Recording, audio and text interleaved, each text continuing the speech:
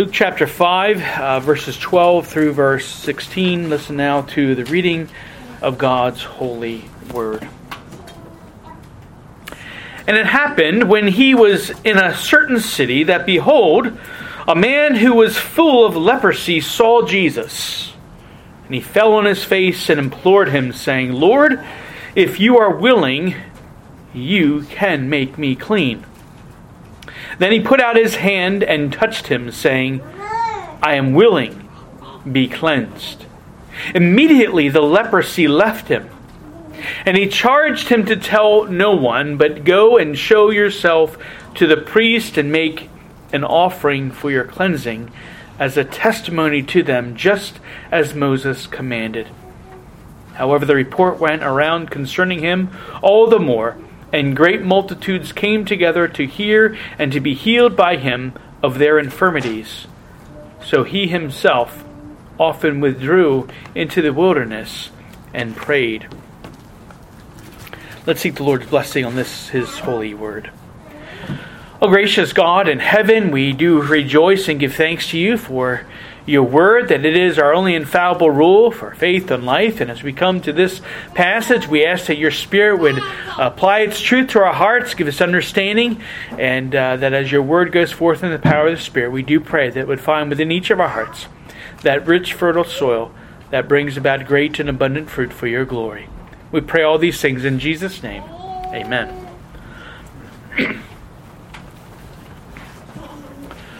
Well, as we carry out our daily lives, and as we listen to the news, as we scroll through social media and see what's going on in the world around us, well, we can easily get discouraged, as there seem to be so many things that just aren't going right or going well.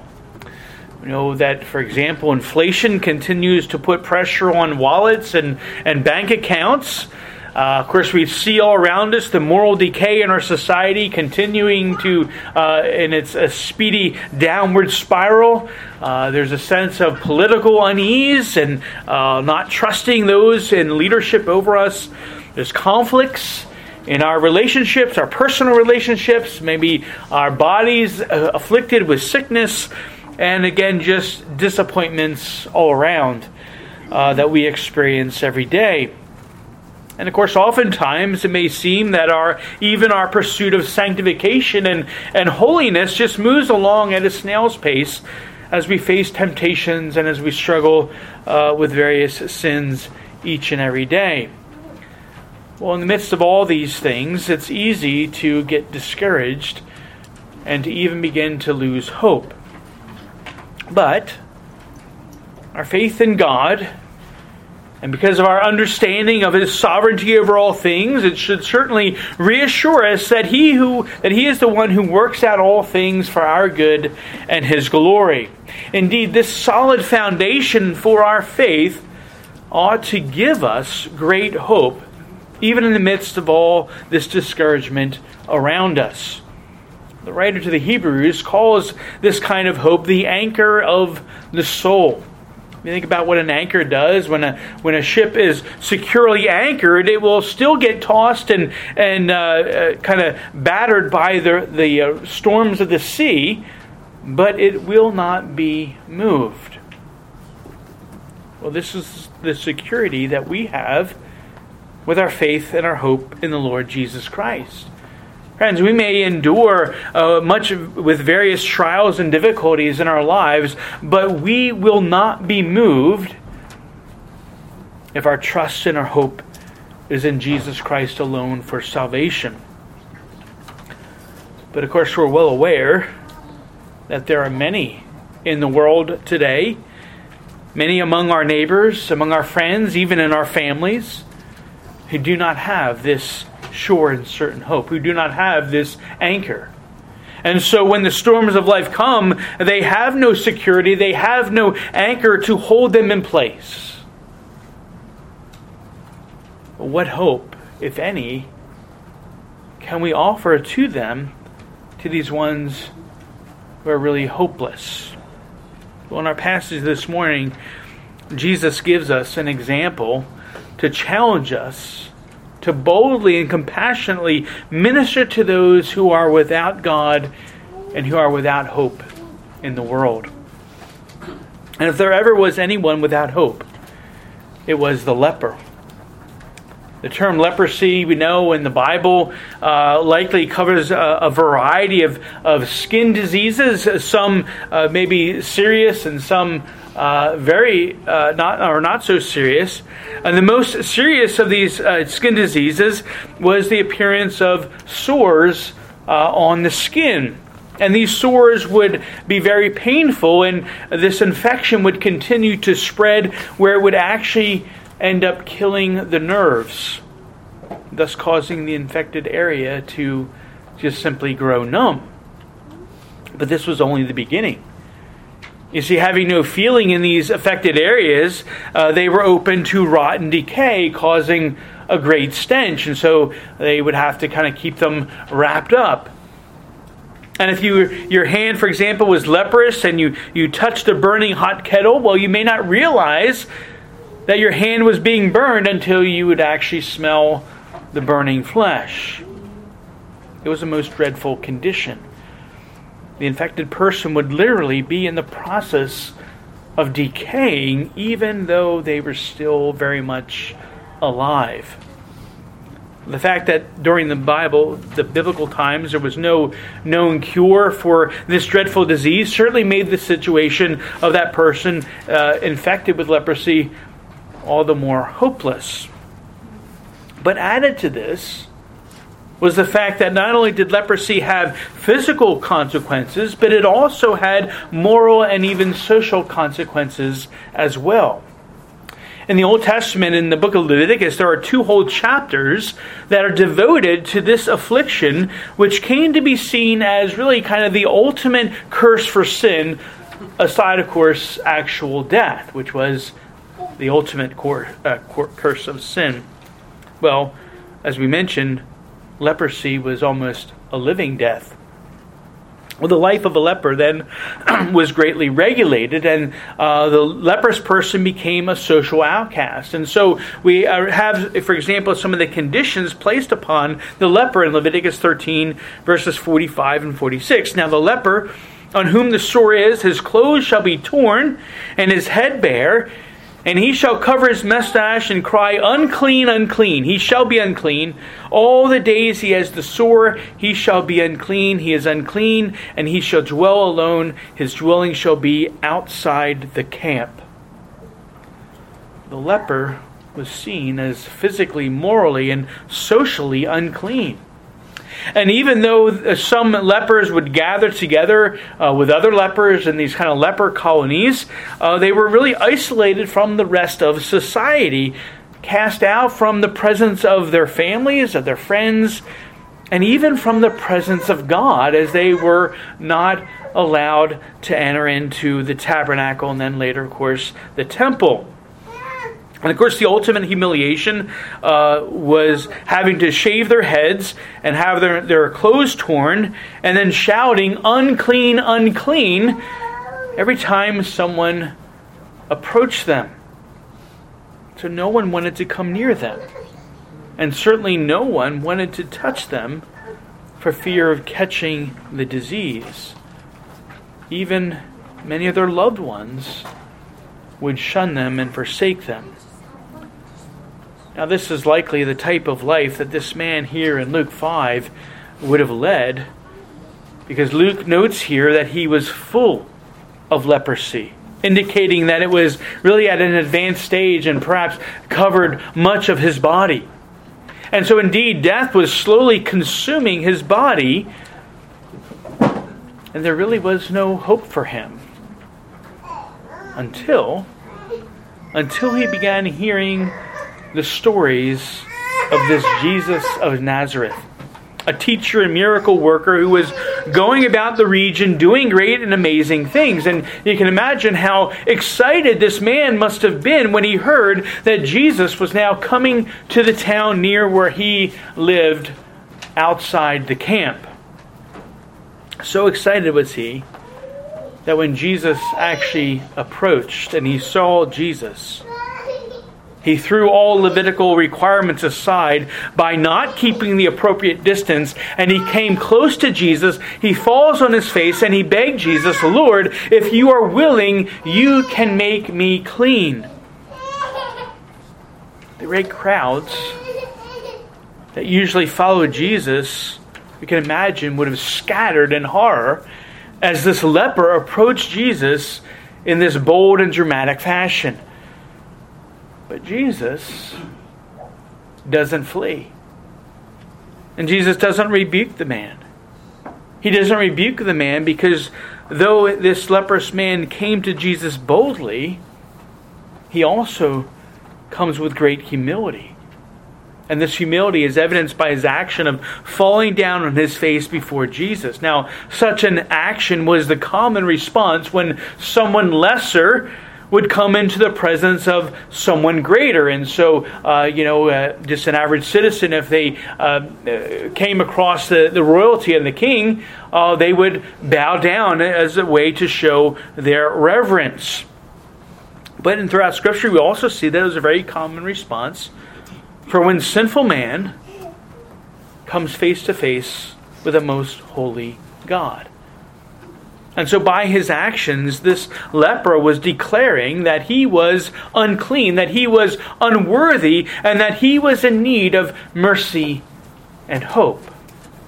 But not only does the man come to Jesus with humility, he also comes with great faith. And again, there's no question in the man's mind that Jesus is able to heal him. Look at what he says.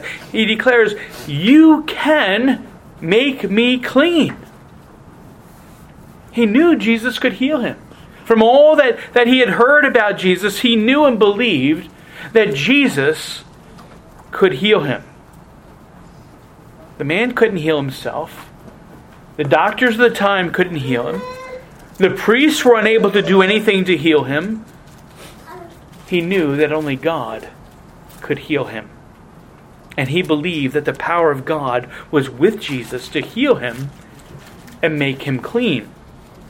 And then finally we note that this man not only comes with humility and faith, but he also comes without presumption. Right? He doesn't demand that Jesus heal him. He doesn't say, "Okay, heal me." He doesn't claim any right to be healed. He doesn't even make a case to show that he is deserving of this healing. You can imagine he could put together a whole case. Well, my family's dependent upon me and I haven't been able to support them because I have this affliction. I need to be healed. No, he humbly acknowledges. He makes no demands upon Jesus. He simply says, "Lord, if you are willing." He knows Jesus can do it, but he pleads that Jesus might be willing. And so in here, the man acknowledges that the choice is not his at all. Right? He can't make Jesus heal him, and he knows that Jesus isn't even obligated to heal him. He knows that any healing he receives will be a most gracious and merciful gift, according to the good pleasure of Jesus' will. He knows Jesus, again, is able to heal. And so his plea is that Jesus might surely be willing. Well, this poor, wretched man, ravished by this dreadful disease, again, had no hope at all. And so he seizes this one opportunity, again, by boldly violating the laws regulating leprosy, and he throws himself at the feet of Jesus and he cries out for mercy, even though he knows he doesn't deserve it. And what a stark contrast to those who promote so-called faith healing today, where they actually demand and put demands upon God that God would respond at their calling, at their bidding, to bring about healing. And what a stark contrast to those who say that salvation is based upon works. Indeed, that God should save us, not that He should save us because of what we have done, because of all the good things that we're doing. This man had no good thing to do. He had nothing to offer. He acknowledges his unworthiness. And it's a stark contrast to those who espouse the fallacy that salvation is based on our choosing God rather than his choosing us according to the good pleasure of his most holy and perfect will. Again, he didn't make those demands upon Jesus, but he pleaded that Jesus might be willing. Friends, the Lord desires a broken and a contrite heart. He desires humble seekers who acknowledge their unworthiness as undeserving sinners and who boldly come to him in faith, seeking his grace and mercy for forgiveness. How does God respond to such? How does Jesus respond to this man who is full of leprosy? Is Jesus willing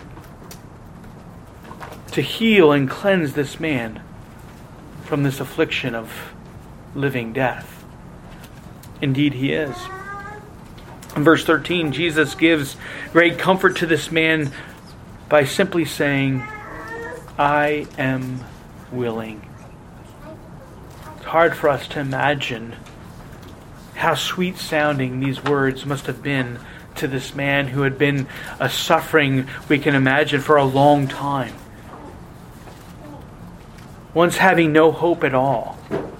But now with these simple words, he's filled with hope to overflowing. Again, remember, he was an outcast. He was rejected by his family, by his friends, by all of society. And it wasn't just that no one was able to heal him, as we know that was true. No one was able. But no one was even willing to help him in any way. Yet Jesus was both able and graciously willing to heal and cleanse this man. What a great blessing. But why was Jesus so willing to help him? Because this is exactly what Jesus came to do. He came to help the helpless and to give hope to the hopeless. Earlier in Luke 4, in the synagogue in Nazareth, Jesus declared his purpose and mission by quoting from Isaiah 61, verse 1. He says, the Spirit of the Lord God is upon me, because the Lord has anointed me to preach good tidings to the poor. He has sent me to heal the brokenhearted, to proclaim liberty to the captives, and the opening of the prison to those who are bound. This man was poor and needy. And Jesus was willing to bring him good news. This man was brokenhearted, and Jesus was willing to bind him up and to restore him. This man was held captive to this disease, and Jesus was willing to free him. Beloved of God, what a great blessing indeed. But this isn't all that the Savior did for this man. Not only was Jesus willing to help him, but he did so with great compassion. And we see Jesus' great compassion in that he actually stretched out his hand and touched this man who was full of leprosy. And this would be unbelievable and shocking. And we can imagine and hear the audible gasp of those who were standing at a distance from Jesus and this leper and those in the crowd, as Jesus reached out and actually touched this leprous man. Because no one touches a leper. The crowd must have thought that Jesus was out of his mind for doing such a thing. And indeed, if the crowd was stunned by Jesus' actions, well, how much more so this man, who probably hadn't been touched by someone else in years. He was used to people trying to get as far away from him as possible. He was used to children likely as running, screaming from him. He was probably made fun of and cursed because people believed that God had cursed him for some great sin in his life. But this wasn't the case at all. As now, the very Son of God compassionately reached out to him and touched him when no one else would. Again, why would Jesus do this? Wasn't he worried about getting leprosy himself? Wasn't he worried that by touching this man, he would then become ceremonially unclean, and that he would then be considered ceremonially unclean himself? And we know that Jesus, because he's done this on other occasions, he could have just spoken a word, and this man would have been healed. So why did he risk so much by reaching out and touching him? Again, the answer is because this is what Jesus came to do. The prophet Isaiah says of the Lord's suffering servant in Isaiah 53 verse 4, "Surely he has borne our griefs and carried our sorrows." And here we see Jesus, in a very literal way, taking up this man's grief and infirmity and carrying away the sorrow that had plagued him for so long. Jesus came to heal the sick. He came to touch the untouchable. He came to love the unlovely. He came to minister to those that no one else dared. He came to give hope to the hopeless. But this isn't all. We also see demonstrated here the amazing power of Jesus. Because the touch of Jesus wasn't only full of compassion, it was also full of God's amazing healing power. As Jesus said to the man, "Be cleansed," and then we read, and immediately the leprosy left him. Immediately. Right at the very moment when the touch of Jesus' hand laid upon the man and the word of power was spoken, the man was instantly healed. There was no delay, no period of recovery, no take 2 aspirins and call me in the morning. But instantly, the man was healed. Instantly, his flesh not only stopped rotting, but was restored as if the man had never had a sore or a blemish. He was healed instantly by the power of Jesus.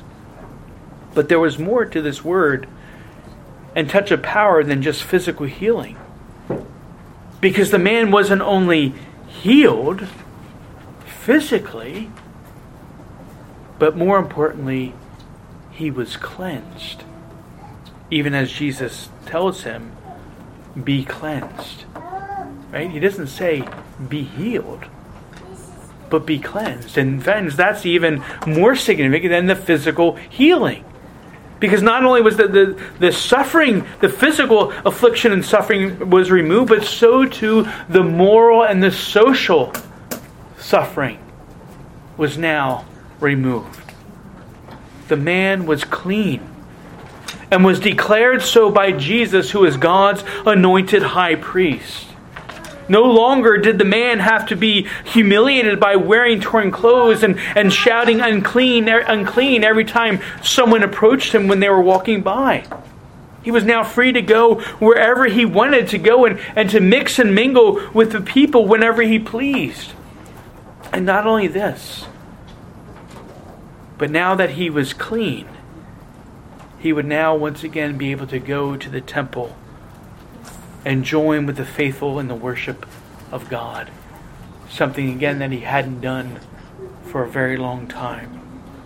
It's no overstatement to say that this man's entire life was turned around and completely changed by the power of God in a moment, in an instant, with one willing touch. After his healing, Jesus orders the man in verse 14 to tell no one, but then he also says, "But go and show yourself to the priest and make an offering for your cleansing as a testimony to them, just as Moses commanded." Now there are 2 things that we want to note about this. First, Jesus charges the man to tell no one. And the reason for this command was very likely so that the people wouldn't prematurely take him by force and try to make him a political king and Messiah. That was the expectation, and there was already this growing fervor that people wanted to take Jesus because of his display of power, because of his authority, that he exerted when he spoke and when he taught, that this might be the Messiah. And they were looking for a political leader. Well, the time was not right for that. And so this charge to tell no one wasn't indefinite. He told Jesus not to tell anyone, but then he tells him to go and to do something. And he tells them to do it as a testimony or as a witness to what had just happened. And so we see here, ultimately, the righteousness of Jesus on display. The desire of Jesus to fully and completely fulfill the law of God. As he tells the man to go and show himself to the priests and give the offering for cleansing that Moses commanded. And according to Leviticus 14, that would be 2 clean birds he would have to take as an offering. One of those birds would be killed, and the other would be dipped in the blood of the first.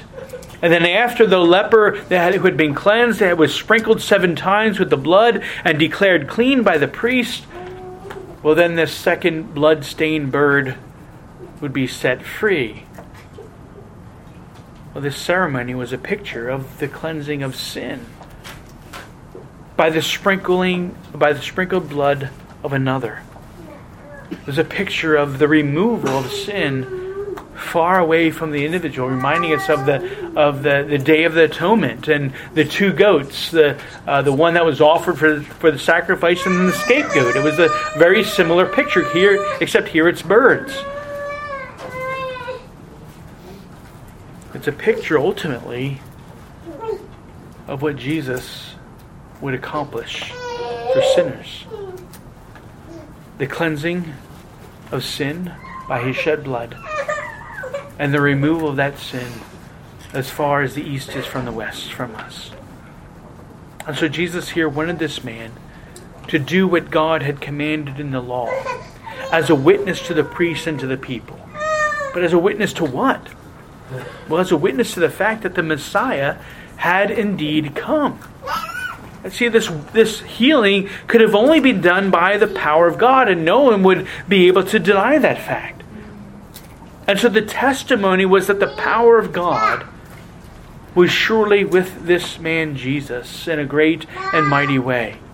The power of God was with him because he was the Messiah, because he was the very Son of God. Well, despite the charge to tell no one, of course, news about Jesus and this great miracle spread even further than it had before, even reaching Jerusalem. Mark mentions in his gospel account that it was the leper himself who spread the word against the command of Jesus. Now, though his disobedience here is inexcusable, we can understand his excitement was a great challenge to contain. And of course, the result was that many more people began to follow after Jesus, to hear his preaching and to be healed by him. And of course, this would be physically taxing on Jesus, reminding us that he was not only fully God, but he was also fully man. And so we see in verse 16 that when he could, Jesus took opportunity to slip away by himself into the wilderness to pray. He retreated to be refreshed and strengthened by his heavenly Father. Certainly a great example for us continually to seek the Lord's strength through prayer and devotion. But as we think about this account of healing, what are the lessons that we ought to take from this? Well, there are 2 that I'd like to draw attention to. One is very practical, and one is theologically practical. First, the practical. In this passage, we as followers of Jesus, both individually and also as a congregation of his people, we ought to be greatly challenged here by the ministry and example that Jesus demonstrates here for us. Jesus was willing to minister with great compassion to those who were truly untouchable, to the extremely needy, to the severely hurting, to the social outcast, to the unwelcome, to the unclean, and to the unlovely. And the question we need to be asking is, what are we willing to do for the glory of Christ and the spread of the gospel? Who are the needy and the hopeless that God has placed in our lives? And how might we be effective ministers of Christ's compassion to them? Indeed, may the Lord give us the desire and the strength to be faithful with this kind of ministry. But there's another key lesson for us that is both theological and practical for each and every one of us here. Again, though we're given this account of Jesus healing this leper as a real historical record of something that Jesus actually did, well, this healing is also a picture for us of what Jesus does every day for unworthy, unlovely, untouchable, hopeless, dying sinners, even such as we are. Leprosy is a horrible disease that reminds us of our own sinful condition before God. Leprosy, though the person was living, they were rotting, they were decaying. Death was coming upon them. Well, in sin, though we live physically, Paul says that we are spiritually dead in our sins and our transgressions. Sin is like that leprosy that afflicts us. And what's more, we can't heal ourselves of this condition. There's no cure and there's no hope for salvation save one. And that is through faith in Jesus Christ alone. But the good news is, Jesus isn't only able to save you from sure and certain eternal death and from hopelessness. He is also most graciously willing to do so. If you would, even now, humble yourselves before Him and turn from your sins and in faith cry out and plead for His mercy and grace. Beloved of God, Christ will respond to such a humble plea of faith by showing that He is truly willing. But the real blessing is that He's not going to do this by just reaching out this way and touching us. No. He has ultimately done this and showed this great compassion for us when He reached out this way, when He died on the cross to give His life, that His blood would be shed for our sins, to show that He was truly willing, even to the point of the painful and shameful death of the cross, to cleanse us from our sins and to give us that sure and certain hope of eternal life. This is the hope of the gospel that is offered to you this day, and this is the great hope that we're called to share with all willingness and compassion with those who are hopeless all around us. Beloved of God, may truly the Spirit of the living God be pleased to work this hope, not only in you, but through you, to the glory of God alone. Let's pray. Oh, gracious God and Heavenly Father, we rejoice and give thanks for your blessing, for your word, for the hope that you give to us.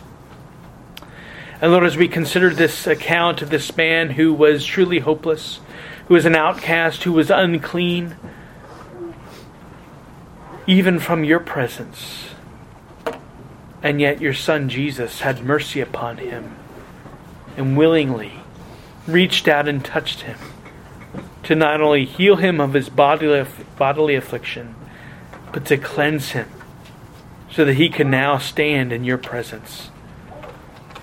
And Father, what a glorious picture this is of what you do for us and for others each and every day. That you are willing to touch the hearts and the souls of those who are dead in their sins and transgressions, and to make them alive, and to cleanse them, and to give them new life through the forgiveness of sins. And that you accomplish this through your Son, Jesus Christ, who gave himself as that once for all sacrifice for our sins, that we can be forgiven, that we can have peace and reconciliation, that we can boldly come into your presence and plead for your mercy. Father, we praise you and thank you that you have been so gracious to us, that you have relieved us of such affliction, and that you have given us again that sure and certain hope.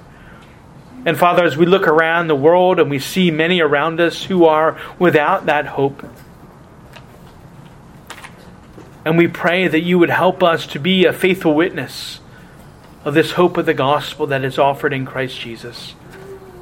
And that you would challenge us, giving us opportunity to serve you and to minister the gospel to those who are in truly need. We pray that you would lead us to them, that you would give us opportunities, that you would open our eyes to see them around us, that you would give us boldness, that you would give us the words to speak, that they too might be cleansed and made whole by your grace and your mercy, that they too might have this eternal hope as they seek to glorify you in all things. Father, we just pray for your blessing upon these things, and we ask that you would continue to bless your word to us, drawing us all closer to yourself. In the name of the Lord Jesus Christ we pray. Amen.